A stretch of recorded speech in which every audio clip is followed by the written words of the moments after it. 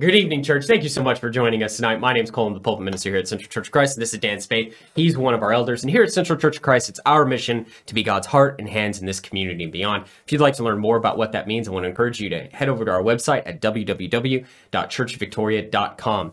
This is our Wednesday evening conversation through the law and the prophets, where we open up the Old Testament, we move through the narrative and the text, and we see how it impacts us today as the church and how that text connects to Jesus. If you're listening to this on the Heart and Hands podcast, I want to thank you so much for joining us. If you're watching this on YouTube, make sure you're subscribed to the channel and you have the bell turned on so you get notified every time we upload a video. And if you're watching this on Facebook, make sure to like and share. That really helps us out. And make sure to comment down below. If this ministry has blessed you or you'd like to partner with us in this ministry, I want to encourage you to head over to that website. At the top of the page, we have a donate button that will take you to PayPal, and you can partner with us as we seek to teach and preach the gospel. We're going to pray and get into the lesson. Again, church, thank you so much for joining us. Hey, man, it's good to be back here, man. It's good to be doing this. It's on a regular basis. It's really good. So let's pray and we'll get started. Yep. All right. Father in heaven, thank you so much for the opportunity we have to sit down together and study. We're so grateful, Father, for the power of the Word and the things that it can teach us. And we just pray your blessings upon us as we study through this. Help us, Father, to not bring our preconceived ideas and all that notions that we have, and just listen to what the truth is. Thank you, Father, for the opportunity that we have, and thank you for our audience. Pray for them, and I pray for their situations, and I pray that you'd help them to learn and to grow and to apply, and all those things that will help them to be the people they're supposed to be. Thank you, Father, for them and for their encouragement it is to us that they're watching and paying attention. Thank you, Father. It's in Jesus' name we pray. Amen. Amen. All right. We're going to be in Exodus chapter 33. We're going to be starting in verse 17. But before we get started, Dan, when somebody's coming after you for something you've done or something you didn't do, how important is it to have somebody in your corner, somebody who's got your back? Well, I think it's extremely important. I think the problem is most people don't have many people like that in their life. I think that I think a marriage should be based on that, where you have each other's back. Oof. I think that a husband and wife, I think in any situation, I think you find that a wife or a husband needs to know that my mate has my back. That if something happens to me, or something's said about me, or something's done to me, or whatever, that my mate will defend me, will take care of me, will do all those things for me. And when I say, let's say someone says something derogatory about you, okay, and it's true, and your wife finds out about it, she doesn't challenge you in front of people. She takes you back into some place and says, I think they were partly right. I think they were wrong in the way they said it, but I think they were partly right. This is why I think that. But they don't do it in front of people. And I think that, if you're in trouble with the law, and I think the one thing... Somebody will clarify. Somebody having your back, it doesn't necessarily mean they're going to tell you what you want to hear. No. Having your back means I want what's best for you. I'm going to try to do what's best for you. And that may not be telling you what you want to hear. My wife's very good at telling me what I don't want to hear. But she doesn't do it in front of people. She does it away from people. She does it where we're by ourselves. She doesn't intentionally try to embarrass me. I, on the other hand, did exactly the opposite. If I found something that was amiss in her life, I would make sure that everybody knew about it. So sometimes it's important for an intercessor to be able to tell you something you don't want to hear. Absolutely. And would you say that it's a vital skill for an intercessor to learn how to do that well? I think absolutely it's a vital skill. I think one of the reasons our marriages are falling apart is because we don't have that in our marriages in many instances. We're so full of ourselves and selfish and self-centered and narcissistic and whatever name you want to put on it, and we find ourselves trying to figure out in this relationship how's it going to benefit me. Yeah, I'd imagine it's not easy, sitting there telling somebody something they don't want to hear. Somebody you love. No, that's a difficult thing. It's not, and it's really difficult for the person that's getting told that, because I don't like people telling me what I don't want to hear. I don't like people telling me something. I remember Dan Marshall telling me one time, and I remember where we were. I don't remember what it was, but I remember Dan Marshall taking me aside. And he said, "Yeah, I need to talk to you." and he was fixing to clean my clock. I didn't realize it was coming, and I was bent. I was bent for about 5 seconds, and then I realized this guy loves me. This guy cares about me, and this guy, the only way he would put himself in this kind of situation is if he did care that much about me. And I went, wow, man, I really appreciate it. I don't remember what it was about. And probably God made it so that I don't remember. I just remember that he did it. And I remember the immediate reaction and then the subsequent immediate counter reaction. I was really mad. And then within moments, I said, you know what? And I said it. I mean, when I got over the initial, it was, you're right. Thank you. Thank you for telling me, because I need to fix this, because this is not going to help me be the best I can be if I keep doing this. And it was, I wish now I could remember what it was. I just don't. I don't remember. Maybe God does that so we don't remember. I don't need to remember what it was. I need to remember that he did it. And I felt really comfortable at that point of time with him. Right.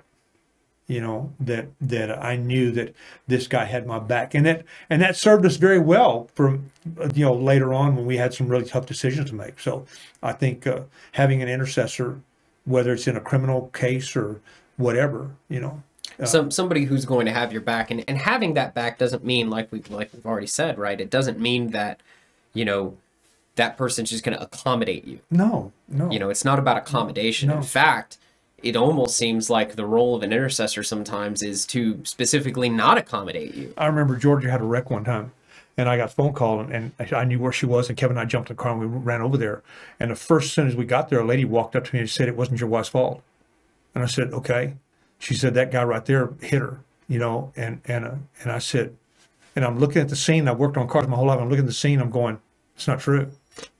It's not true. And I took my wife to the side, and I said, this was your fault. I said, I can tell by the way the cars are set up, this was your fault. That lady was wrong. But I didn't tell her in front of nobody. The cops knew exactly what they were doing. They figured out within a moment that lady didn't know what she was talking about. And she was trying to do well. She thought she did well, but as an intercessor interceding for my wife on her behalf, she was completely wrong what she did. So I think it's very important that an intercessor, really gauges what they're saying, how they're going to say it, and when they're going to say it. I think it's very important that they to accomplish what the goal is. The goal is to help that person get better. Right. That goal is to protect that person. Right. Right. And if we have that in our relationships, in all relationships, and if I have that relationship with you, if I have your back, I'm gonna try to find what I need to do, when I need to do it, and how do I need to do it. So part of this is having an understanding of what the mission is. Yes. Right. Mm-hmm. I mean, this is a missional concept, right? So what is the goal here? Is the goal to just make you happy? Because if the goal, let's take a husband and wife for a second. If the goal of the wife and the goal of the husband is just to make one another happy, it's going to be a miserable marriage. Well, it's not. Nobody's going to grow from that. Well, and it won't last. No, it won't last because happiness is fleeting. But you know what, Cole? I've seen a lot of people who have been married 40 years, and they're miserable. And they've been miserable their whole life. The only thing that kept them together was their kids, and now the kids are gone, and they say it's too much trouble to separate. We got too much stuff going on together, but they're miserable. Right. Because they never had each other's back. They never interceded on each other's behalf. There was always conflict like this, always bang, bang, bang. Well, and if you don't have the mission in mind, if you don't have a mission in mind, right, then you don't intercede. You don't intercede in a healthy way. So if the mission becomes the kids, right, as soon as that mission is gone, maybe that intercession happened, but it happened on behalf of the kids. Once the kids are gone, that marriage falls apart. Yeah. But if the mission of the marriage is to bring glory and honor to God, then the role of intercession changes, right? Because then it's about... And I think people are probably wondering, how in the world does any of this fit with what we're talking about?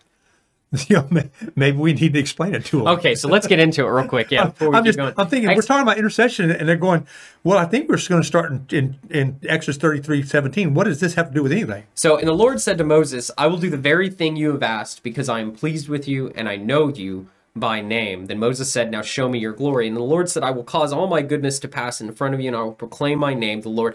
Now, what is going on here? They have just worshipped a golden calf. They have just text, the nation of Israel has broken the covenant. They've broken the law. God is displeased with them. They've had to take off their ornaments. God has said, I am not going with you. Now, all of a sudden, it's totally turned around. Yep.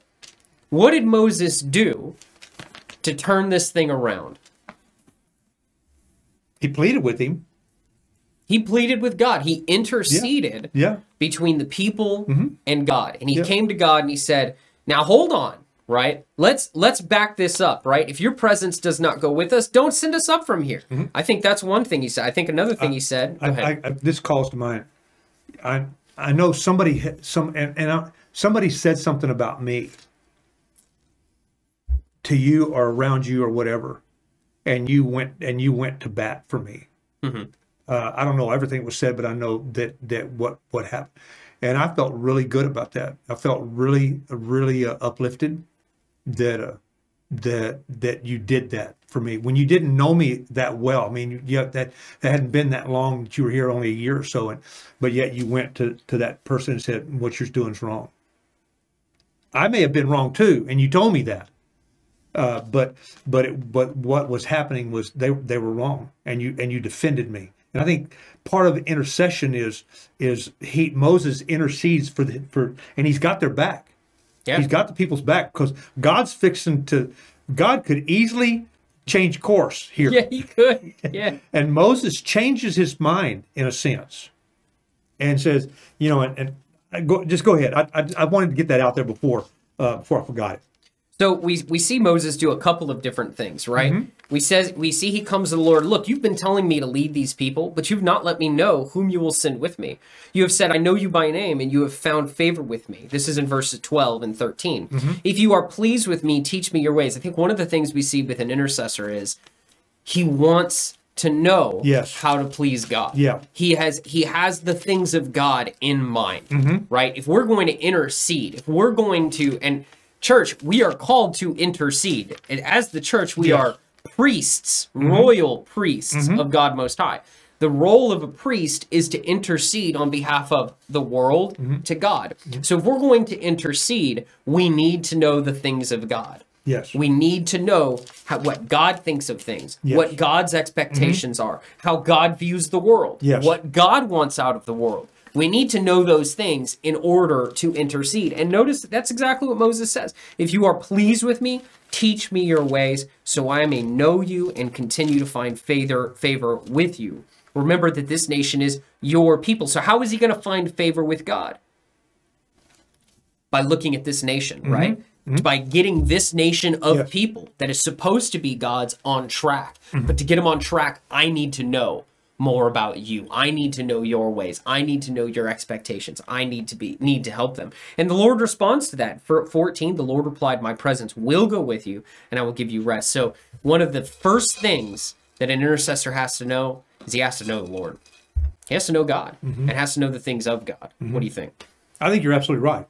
I think, God tells us, and I was looking this up while you were talking, it says in Romans chapter 8, verse 26, in the same way, the Spirit helps us in our weaknesses. We don't know what we ought to pray for, but the Spirit himself intercedes for us. So we have God with us, interceding for us, to the Holy Spirit, interceding with us to the Father, telling the Father, hey, this is what's going on, please hold your wrath from him because he's really struggling here or whatever, or here's what he's trying to say. I'm living with him, and I know him, and I know his heart, and here's his heart, and this is what he's trying to say. This is what, I know it isn't coming out like that, but this is where he really is. And I think that's a tremendous comfort to me. Yeah. To Moses, to the people, if the people finally figured out, to Joshua, let's just take Joshua, how comforting it's going to be, because in just a while, just a few years, 40 years, basically, Joshua's going to take over. And he is going to have sat at the feet of a master intercessor, That's Moses. Right. That's right. Who has gone before God numerous times to intercede for these people. And Joshua's watched and seen. He tells them, he said, I know what kind of stiff-necked people you are. I know what you are. I know what you're capable of. I know what you're going to do. He tells them that. Joshua knows because Joshua's learned from him. I think it's a great testimony here that, for these people, Moses is going to intercede for them. I think the people that we get the privilege of interceding for, okay? I think that they have a tremendous opportunity to learn from us. I learned a great deal from Dan Marshall, and when he did what he did, for me, we learned from the Holy Spirit how to approach people, how to work with people, how to encourage people, how to have them in their best interest. And I think it prepares us. Don't you think? I think it prepares us for greater things in our lives. Yes, I definitely say, it's paid dividends in my life, because one of the hardest things I've had to learn, and I've told this to numerous people. I've talked to Glenn Schmidt about this when we were down in Mexico, and I talked to Freddie about it as well. We were in the car and we were talking about it. One of the difficulties I have is learning when you go from, okay, this is the expectation, this is what we ought to be doing, right? And when we ought to go from praying and supporting and encouraging that person towards that, to when we go from that to saying, okay, enough is enough, right? I have a hard time understanding that, because I served in the military, and in the military, it's you're dedicated to mission. And if you're not dedicated to mission, you get your chain yanked and you get back on mission. Yeah. And nobody digs their heel. I mean, when you're getting your chain yanked, you don't dig your heels in and fight the chain. If you have any semblance of common sense, you get pulled and you go, oh, I'm going the wrong way. I got to fix myself. Yeah. And everybody's pretty good. I mean, when people are drunk, it's a little bit more difficult to get them back on task. But without that, I think that's probably the only time I've really seen somebody fight against the goad or kick against the goad, right? Pretty much everybody is pretty quick at going, oh yeah, I'm messing this up, and to get back on track. And so it's a different mindset. It's a different, it's just a different perspective that people have, and that I've grown up with. So outside of the military, my other experience really is emergency medical services, and it's the same thing. We don't have time to be fighting, on scene with all that done. We know who's in charge. We're gonna do what it was me at the end, right? I was in charge of my truck, so we're gonna do what I say, how I say it, and we're gonna move forward, right? Well, within the church, the stakes are just as high, if not higher, than the military and an EMS. But the perspective is completely different a lot of times. I've noticed that people are sheep, and they just wander off. And it's the weirdest thing, because then you're like, hey, stop, go, don't do that. And instead of people going, oh, yeah, okay, and just falling back into line, it's well, what do you know? I want to jump off this cliff, and you're like, what? What do you do? And you've seen it. And so learning how to come alongside and help them and be patient and encourage and all of that time, learning how to intercede as it is, like the Father intercedes for us, has been very difficult. But I've learned a whole lot because of men like you and Dan Marshall and the eldership that we have here. Right? And you'll learn a lot more. Right. You'll learn a lot more, because every situation is different. And those guys that are mentors go through another situation or another situation or another situation. You learn something else. You learn something you didn't know before. I've had people tell me, Dan, I'm watching you. I'm watching to see how you handle what's going on with your wife. I'm watching, and that's a humbling at the same time. You see the responsibility of it. Well, so much of the problem is we want to do things our way, right? Yeah. In the illustration I just gave, the problem is we've got members who want to do things their own way, right? And so part of my problem is I want to correct in my own way, and none of that works. Going off on your own and doing things your own way without being informed by the Father is dangerous. It's incredibly dangerous. But it's also just as dangerous for me to want to correct, or an eldership to want to correct and try to fix that without doing things God's I think the way next as well. part of this works really well for that we need to learn. I mean, look at, he said, in verse 19, he said, and the Lord said, I will cause all my goodness to pass in front of you, and I will proclaim my name, the Lord, in your presence. I will have mercy on whom I have mercy, and I will have compassion on whom I shall have compassion. But he said, you cannot see my face, for no one can see me and live. Then listen what he said. Then the Lord said, there is a place near me where you may stand on a rock. When my glory passes by, I will put you in a cleft in the rock and cover you with my hand until I have passed by. Then I will remove my hand, and you will see my back, but my face must not be seen. what God is doing for Moses and how he's training him and teaching him here, the power that God has. And then God's going to have to go and see the stiff-necked, ornery, obstinate, arrogant people and try to convince them, hey, guys, let me tell you something. You need to stop for a minute and think about what you're doing. And I see that, and I think, now, I'm not considering putting myself in the same vein as Moses, but an eldership or a father in a family or a preacher or a mother, sometimes you have to take the people that you're interceding for and saying, guys, stop for a minute. Stop for a minute and think about what you're doing. I think that's part of this. How much is Moses going to learn here from this? God has really said, I know you and I like you, and I'm going to show you my glory, and you're going to see it. Just like Elijah stands in that mountain and he's terrified because he sees the wind and the fire and the hurricane and the earthquake and all, and then a gentle whisper, and he said, "Oh, God just showed up." He sees the complexity of God, and yet the absolute compassion and empathy of God. God said, I will have compassion and mercy on whom I want to have compassion and mercy. That's right. Yeah. And I think that as intercessors, and we have to know God so that we can stand in the gap between them and him. Mm-hmm. And then we have to take everything we've learned and apply that. How is Moses going to do, man? He's going to lead them for 40 years. And that golden calf's not the last time they're going to get in trouble. No, it is not. They're going to get in trouble a bunch. Yeah. Many of them are going to die because they got in trouble, because they did not do what they were told. And thank God they have an intercessor, or else God would have killed them all and started over. But Moses really, and I think that we can go before God and say, God, please be patient with these people. And I don't think we do that enough. I don't do that enough. God, please be patient with them. I say, please be patient with me, but not be patient with my family or my sons or the sheep here or the family here. Please be patient. They're really trying hard.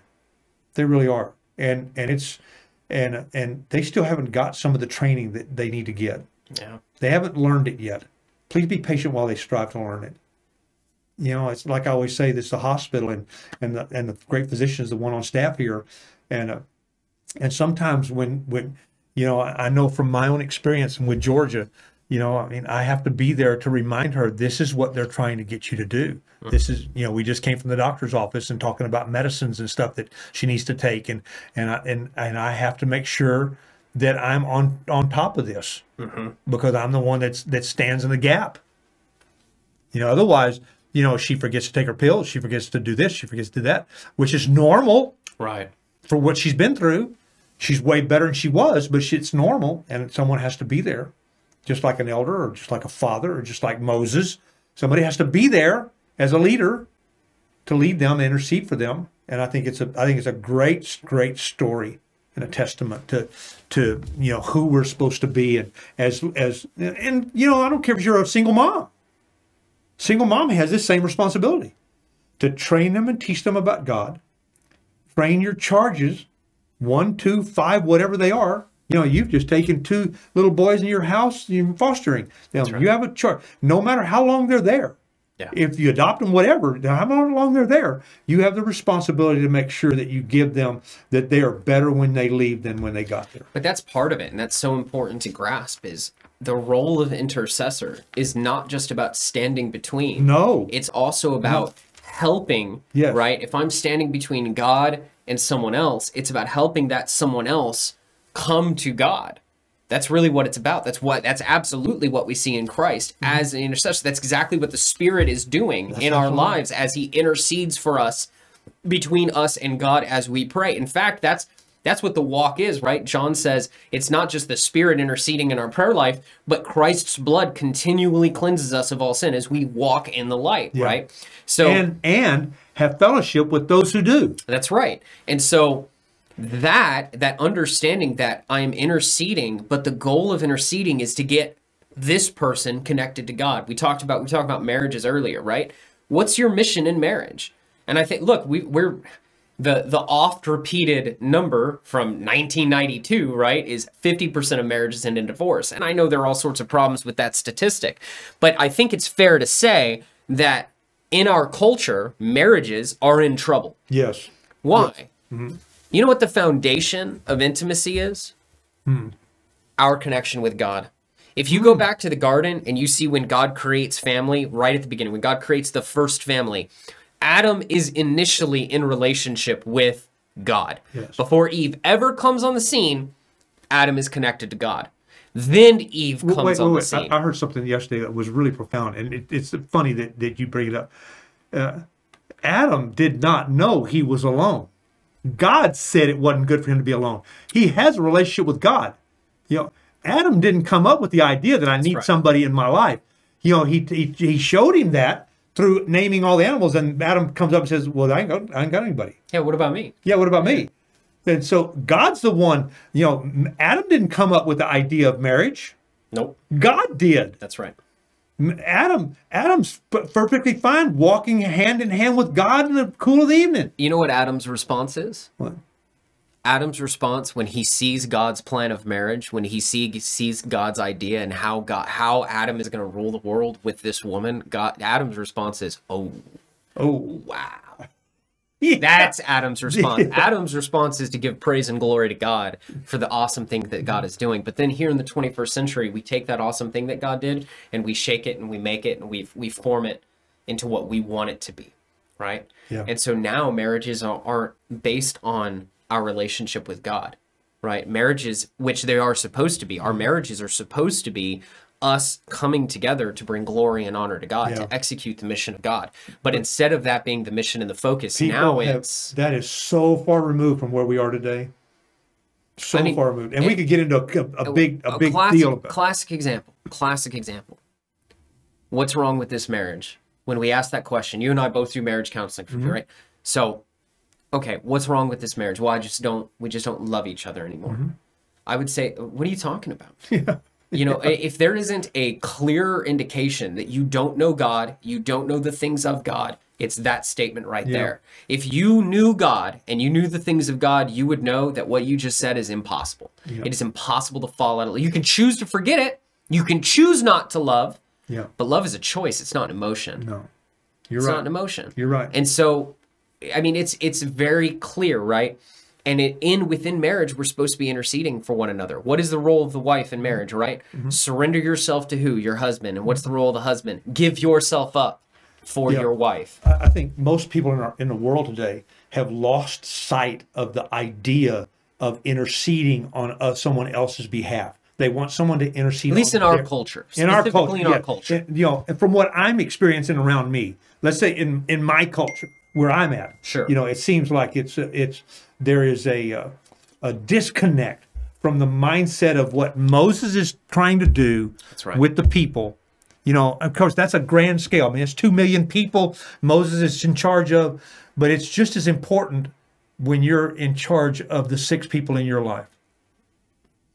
It's just as important as when you're in charge of, like I am, I'm in charge of making sure my wife stays as healthy as I can possibly help her. God rejoices over one lost sheep who repents, one missing coin that is found, one son that returns. If God cares about the individual, the singular, then of course, 6 people, whether it's 2 million people you're interceding for, or 6 people you're interceding for. I've said it again and again and again. I don't relish your job. Like I don't look at your job and go, man, one day. I look at your job and go, oh my gosh, it might be one day. I don't want it because as an eldership, you are going to be held responsible for all of this congregation, right? That's your responsibility. And so right now, my responsibility is my family. I've got my family that I've got to raise up. And then it's my job to make sure that I'm preaching and teaching according to the book.